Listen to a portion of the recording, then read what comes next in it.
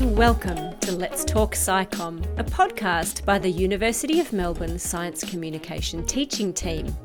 I'm Associate Professor Jen Martin and my wonderful co-host is Dr. Michael Wheeler, and we believe that science isn't finished until it's communicated.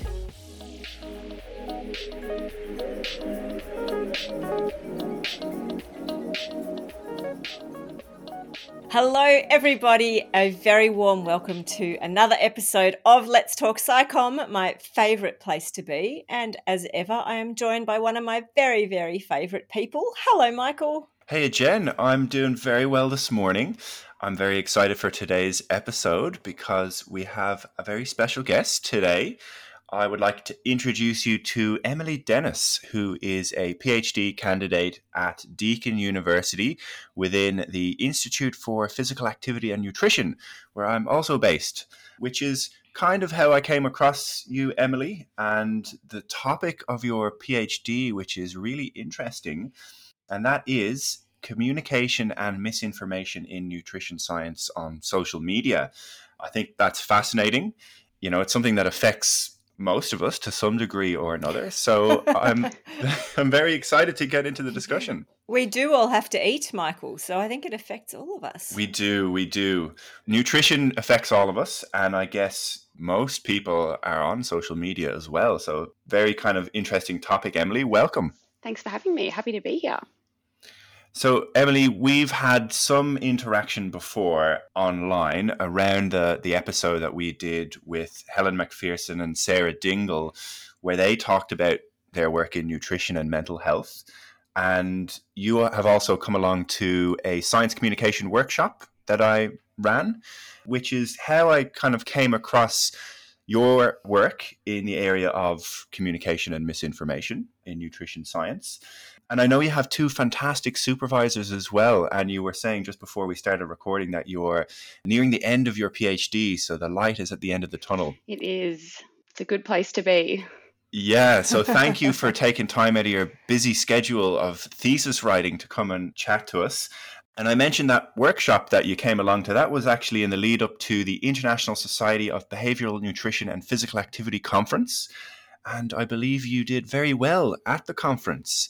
You were the overall winner for the best poster presentation, so congratulations. Thank you. I think we can maybe put that down to the science communication workshop, can't we? Oh, woohoo! Congratulations. I'll take it. I don't think I covered poster presentations in that one, did I? Well, you covered being able to concisely talk about our research. So I had 3 minutes to explain quite a complicated study. So I think you probably can take a little bit of credit for that. Okay. I will take that then. Thank you very much. And Emily, you communicate in different realms. I know you've also published 6 papers since 2020. So clearly you're not only just interested in SciComm, you're pretty good at it as well. I'd love to start off by asking you to tell us a little bit more about yourself and how you came to land on the particular topic that you have for your PhD. Sure. So my background is in nutrition science. So I did the Bachelor of Food Science and Nutrition at Deakin. And I kind of always thought that I would end up doing dietetics. But when I was in my 3rd year, I landed a research assistant position. And then I decided that research was really my passion and I probably couldn't see myself working in a hospital or seeing clients every day. So that was kind of my intro to research. And then I did an honours year at Deakin and continued working as a research assistant. And I had a bit of a break after my honours year and I was in chats with my supervisor, Professor Sarah McNaughton, and we had a few ideas that we were kind of floating around. And she sent an email one day and at the bottom of the email it sort of said, I'm also kind of interested in nutrition in the media and nutrition misinformation. And I read that and I thought, that's it. That's what I want to study because I think something that all health scientists and especially people in nutrition get really frustrated by is seeing misinformation or poorly communicated nutrition science in the media. And so after doing my literature review, we kind of realized that social media, it should be the real focus of my PhD because that's where the real gaps were. And it's also such a quickly evolving kind of space. So that ended up being the focus of my PhD. So I guess the short answer to that question is really personal frustration with seeing misinformation floating around online. And Emily, it makes me wonder, obviously you've got this really strong background in the area, so you know the science of good nutrition. Your average person hasn't had that opportunity to do that study, but I think most people want to eat well. Most people want to make sure their families eat well. Like, what do we know about what your average person thinks when they search for information online? Because there's just so many buzzwords and catchphrases and, should I eat Mediterranean? Should I eat low carb? Should I eat paleo? Do I need to be gluten-free even if I haven't been diagnosed with a gluten intolerance? What the hell is intermittent fasting and should I do it? And like, there's so much information out there. And, as someone with a science background, my assumption would be that there's pretty varying levels of quality. There's going to be some really high quality information out there, but also some really crap information out there. Can I tell the difference? Can other people who've never studied science tell the difference? Like, what do people think? Do we know what people think?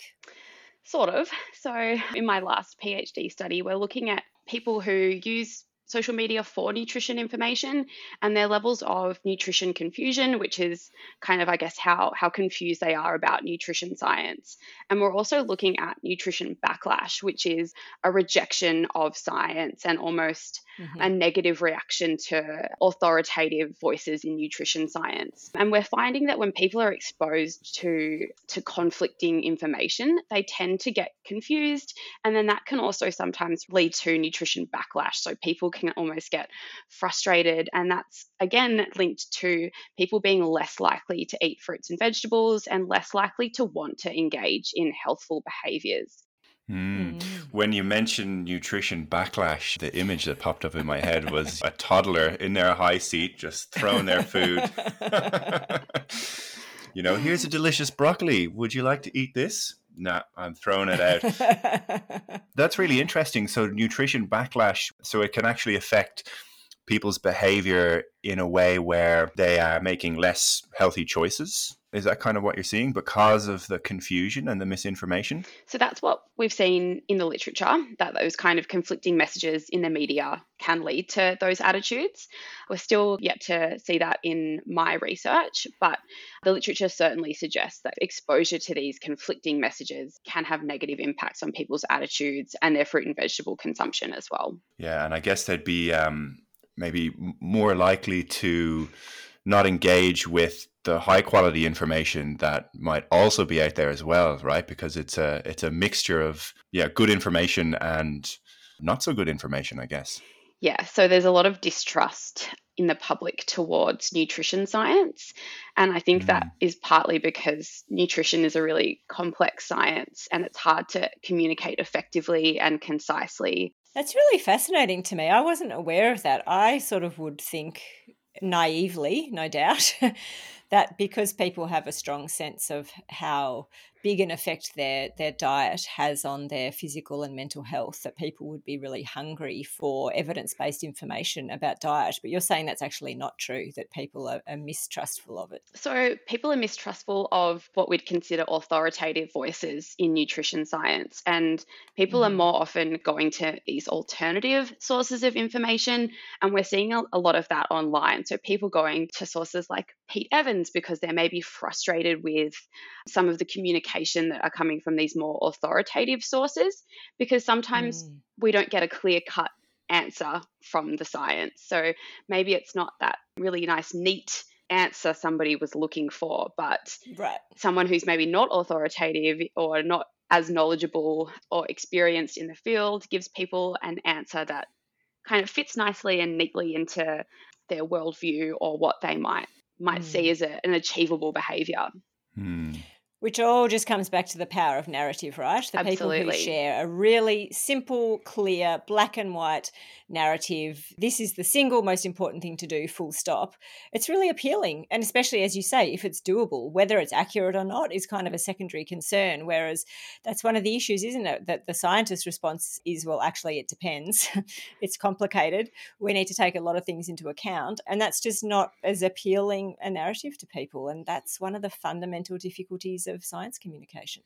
Absolutely. And I think you've spoken about storytelling on the podcast as well. And I think that that really comes into play with communication on social media. We have people who the public might have a parasocial relationship with. So we know that people who are following certain personality on social media, they have kind of a sense of trust and a sense of connection with that personality. And people can tell stories, I ate XYZ and all of a sudden my acne cleared up and I had this benefit and that benefit. And people can connect with one person's story and believe one person's story. It's a bit more palatable than hearing about a massive study that was done on 1,200 people that had these findings. And particularly if that N equals 1 is a really powerful influencer. I know there's been lots of fascinating research on the fact that people will believe influencers online, even though when you look really closely, you might have even been involved with this research. I know it wasn't that long ago it came out looking at the top 100 health and wellness influencers on Instagram and actually looking at the accuracy of the information they were sharing. And it turned out that the vast majority of it was without any evidence and completely unfounded. Watch That's this space. bad, right? Yeah, it's very bad. We've just done, as part of my PhD, an analysis of influencer accounts, the accuracy of their nutrition claims, and the results aren't very great. That's really interesting. Are there any kind of an extreme example of that where maybe the advice is not just confusing, but could potentially be dangerous? I mean, is that the case in any of these situations? Yes. So we haven't measured that specifically. So we haven't measured the potential for harm of the misinformation, but we have measured the accuracy of nutrition claims in posts. And anecdotally, what I saw was that there were some kind of banal bits of misinformation, such as people not mentioning the correct number of servings of fruits and vegetables. So inaccurate, but it's not going to hurt anyone per se. But I have also seen influencers suggesting that liver is an appropriate first food for infants, which could potentially result in vitamin A toxicity that could be really harmful for the infant. Yeah, I wonder, is there any repercussions for people who are out there spreading misinformation? I don't know if there is or not. So there's a few consumer watchdogs that are asking the public to report influencers or other entities on social media for misinformation or kind of anything that's not quite right. But that kind of puts the onus on the consumer. And it also means that the consumer will have to have an awareness that the information they're presented with is inaccurate or there's something about it that should be reported. So it's a tricky thing. Yes, there are avenues for it, but I don't think that these avenues are adequately doing anything to kind of curb the problem of misinformation. Yeah, and the reality is that if someone has their, hundreds of thousands, millions of followers online, how are you going to stop them having an influence and an impact on what's being discussed? You can't remove them if people like them and want to hear from them. Emily, I'm really interested to hear how you feel about social media, because we present social media in quite a positive light to our students. We argue that social media allows you to interact with many, many more people than you could face to face. So when it comes to collaborating and networking and being visible and having opportunities come your way, that social media is really powerful. But of course, we all know social media comes with risk. We talk a lot about setting boundaries and all of the rest. But when it comes to potentially dangerous misinformation being shared in really powerful places on social media, it's really very worrying. How do you feel about it? Do you hate social media? I hate what social media is doing to my PhD productivity. I think boundaries, Emily. It's all about boundaries. I think there's a lot of ethical conundrums when it comes to social media. But I think the reality is it's not going anywhere. Mm. Yeah, I have complicated feelings about it. I think it can be a really powerful tool.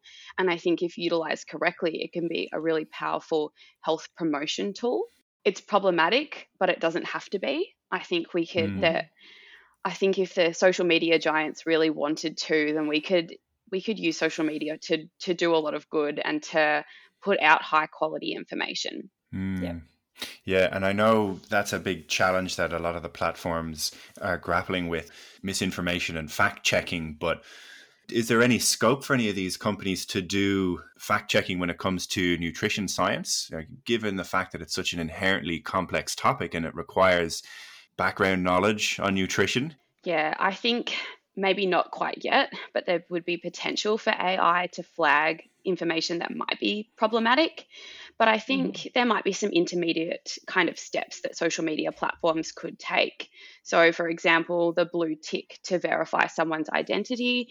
If social media platforms can verify that Kim Kardashian is indeed Kim Kardashian, then I think social media companies should also be able to verify somebody's qualifications. So maybe there's a green Mm. tick for someone who actually has a tertiary education in the information that they're talking about. Well, you heard it here first when we start That's seeing the right. green ticks appearing. You heard it here first. That's a great idea. Mark Zuckerberg, if you're listening, give me a Yeah. call, please. I mean, you're absolutely right, Emily. It shouldn't be that hard. There should be a way to support people who aren't experts, because the reality is it is impossible to be an expert in very many things at all, let alone all the things that you might care about. Help me understand, whose voices should I listen to here, and who is making up stuff or saying things that are convenient or saying things that they are being paid to say. Yeah, absolutely. And it's really hard as well in nutrition because there's dietitians and there's nutritionists and people who've done a 4 year tertiary education and have 3 years of experience in the field of nutrition can become a registered nutritionist in Australia with the regulatory body Nutrition Society of Australia. But then there are other people who might have done a 3 week course online and then call Mm. themselves a Mm. nutritionist.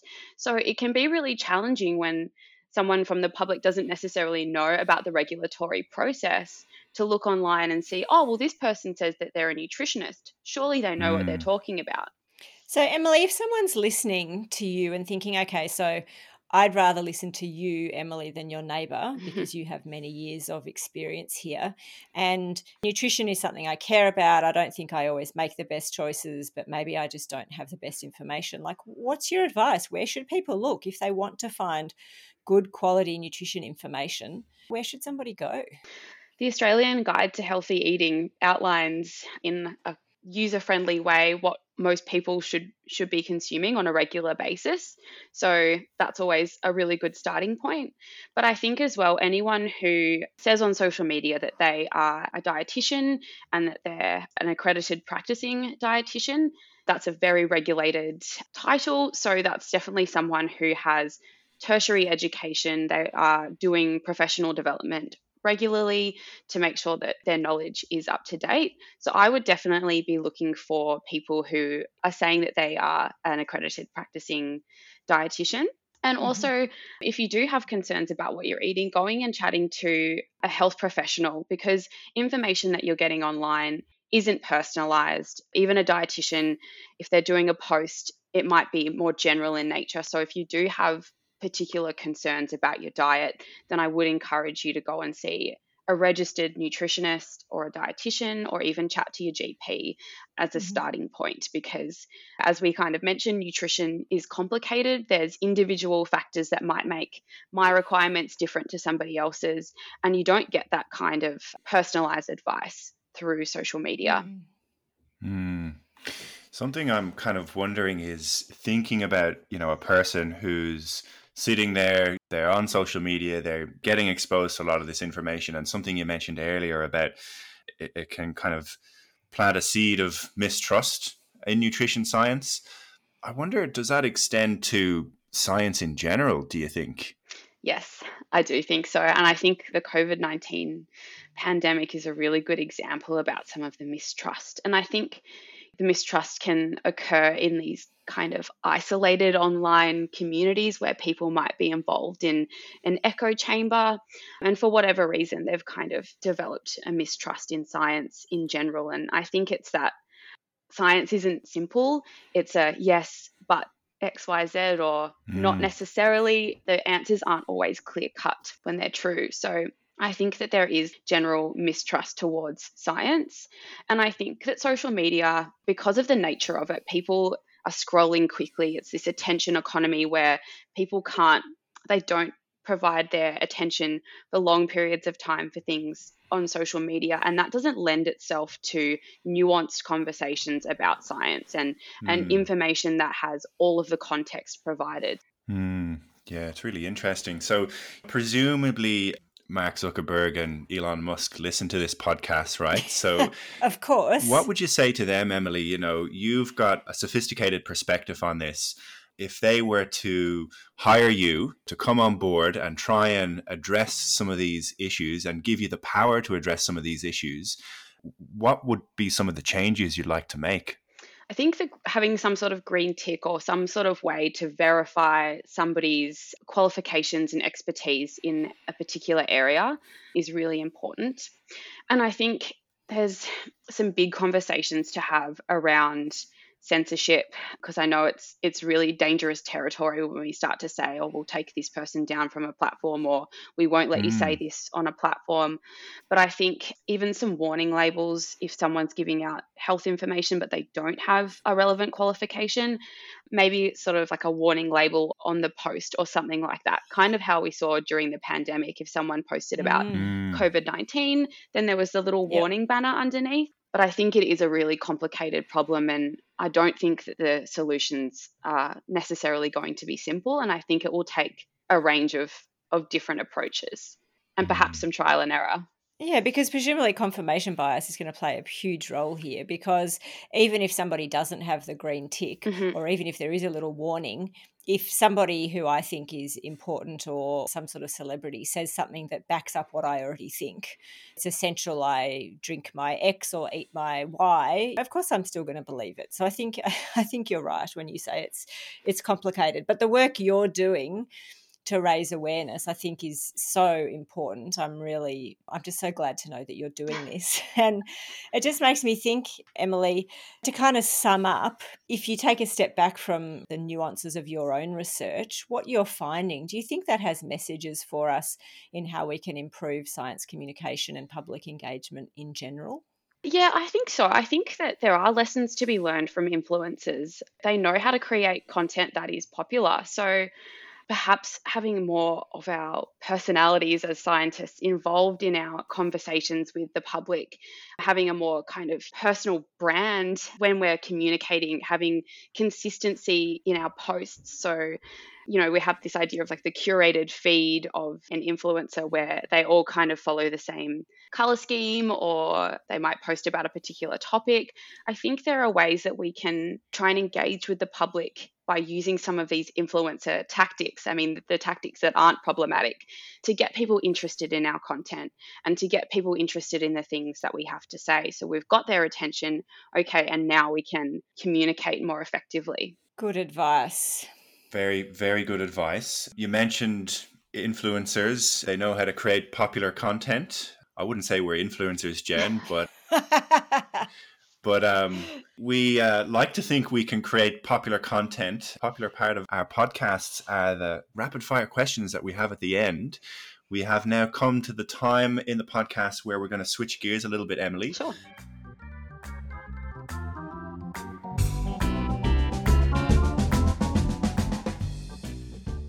Just got a few lighthearted questions for you to round out our chat.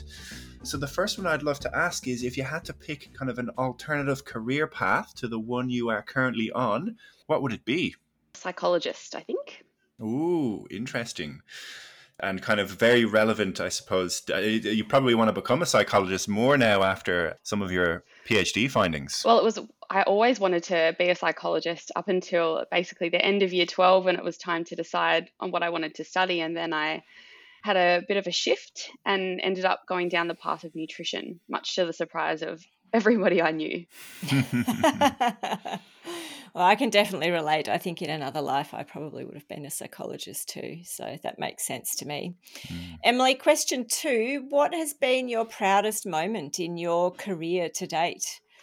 Oh, my proudest moment was probably a few months ago after I had a couple of my papers from my PhD published, and I started to cite them in my next PhD paper, and I could start to see my PhD finally coming together. I was just sitting at home by Yeah. myself on the couch, and I had that moment described to me by a lot of people who have finished their PhDs, that there will be a moment where it starts to come together. And I was sitting there and I was like, this is it. This is the moment. It's all coming together. So that was a really proud moment for me. It's Yeah. wonderful. Congratulations. Yeah. I remember it. I know. I remember too. You're kind of lost in the mire for I don't know how long, and then you eventually stumble out and you're like, oh, wait a minute, I think I'm actually going to be able to finish this. It's a good feeling. And if you're a PhD student and you're listening and you haven't got there yet, it will happen. Yes, that is good advice.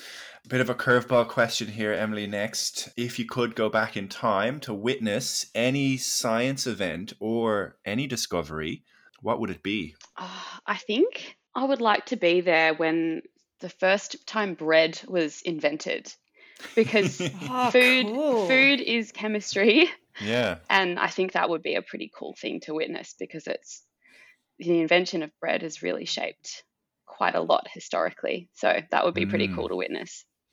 That's such a cool answer. I want to be there too, and I want to taste it. Yeah. That too. I often think about the first time someone tried this type of food. Ice cream. Where did that come from? Ice cream, yeah. Imagine being the person who invented ice cream. That person deserves a Nobel Prize.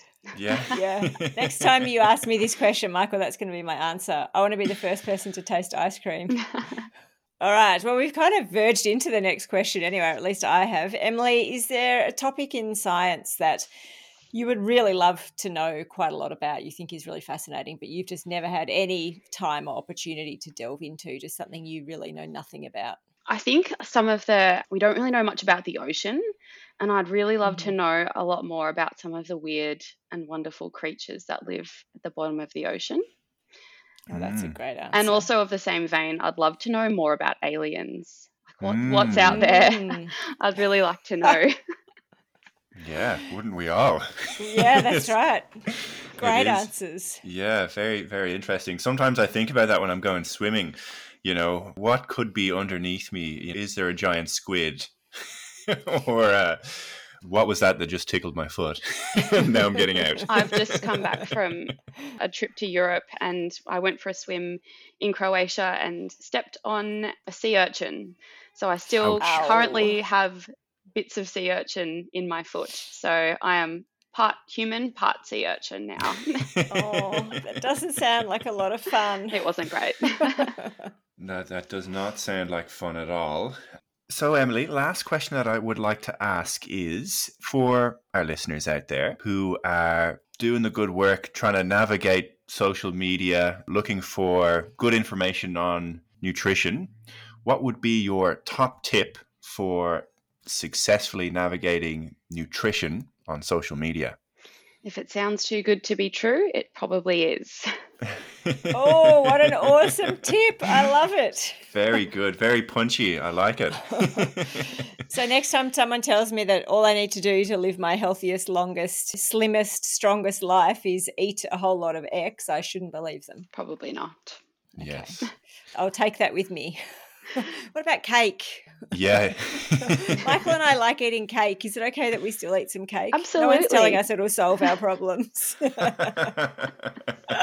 might solve some of your problems, maybe not your health problems, but there is plenty of room in the diet. Well, maybe not plenty of room. There is some room in the diet for a few serves of discretionary items here and there. So you definitely don't need to give up cake.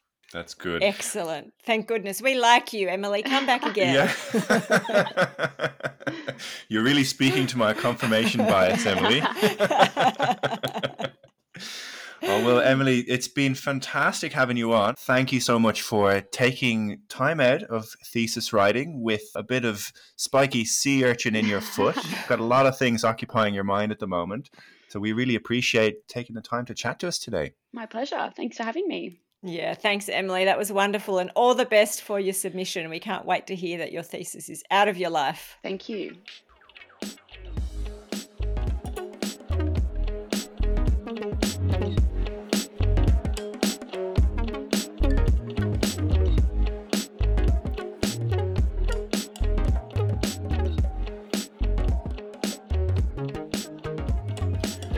Thanks for listening, and thanks also to our wonderful production team, Stephanie Wong and Stephen Tang, for making these episodes happen behind the scenes. And thanks also to you, our listeners, for your support. Absolutely. We are so grateful to you. And look, we've never seriously asked you to review our podcast before, but after 62 episodes, we thought it was about time. So if you could possibly spare a few minutes to write a review for us on whatever your favourite podcast platform is, we would be super grateful, because then more people can find us. And as well as writing a review, if you're enjoying these episodes, you could really help us spread the word by telling a friend about Let's Talk SciComm, or even sharing one of our episodes. Yes, that will be greatly appreciated. So that is the end of Season 8. We will be back in your feed soon. In the meantime, if you have any suggestions for topics or guests, we would love to hear from you. You can email us at letstalkscicom@gmail.com or message us on X, Instagram, or LinkedIn.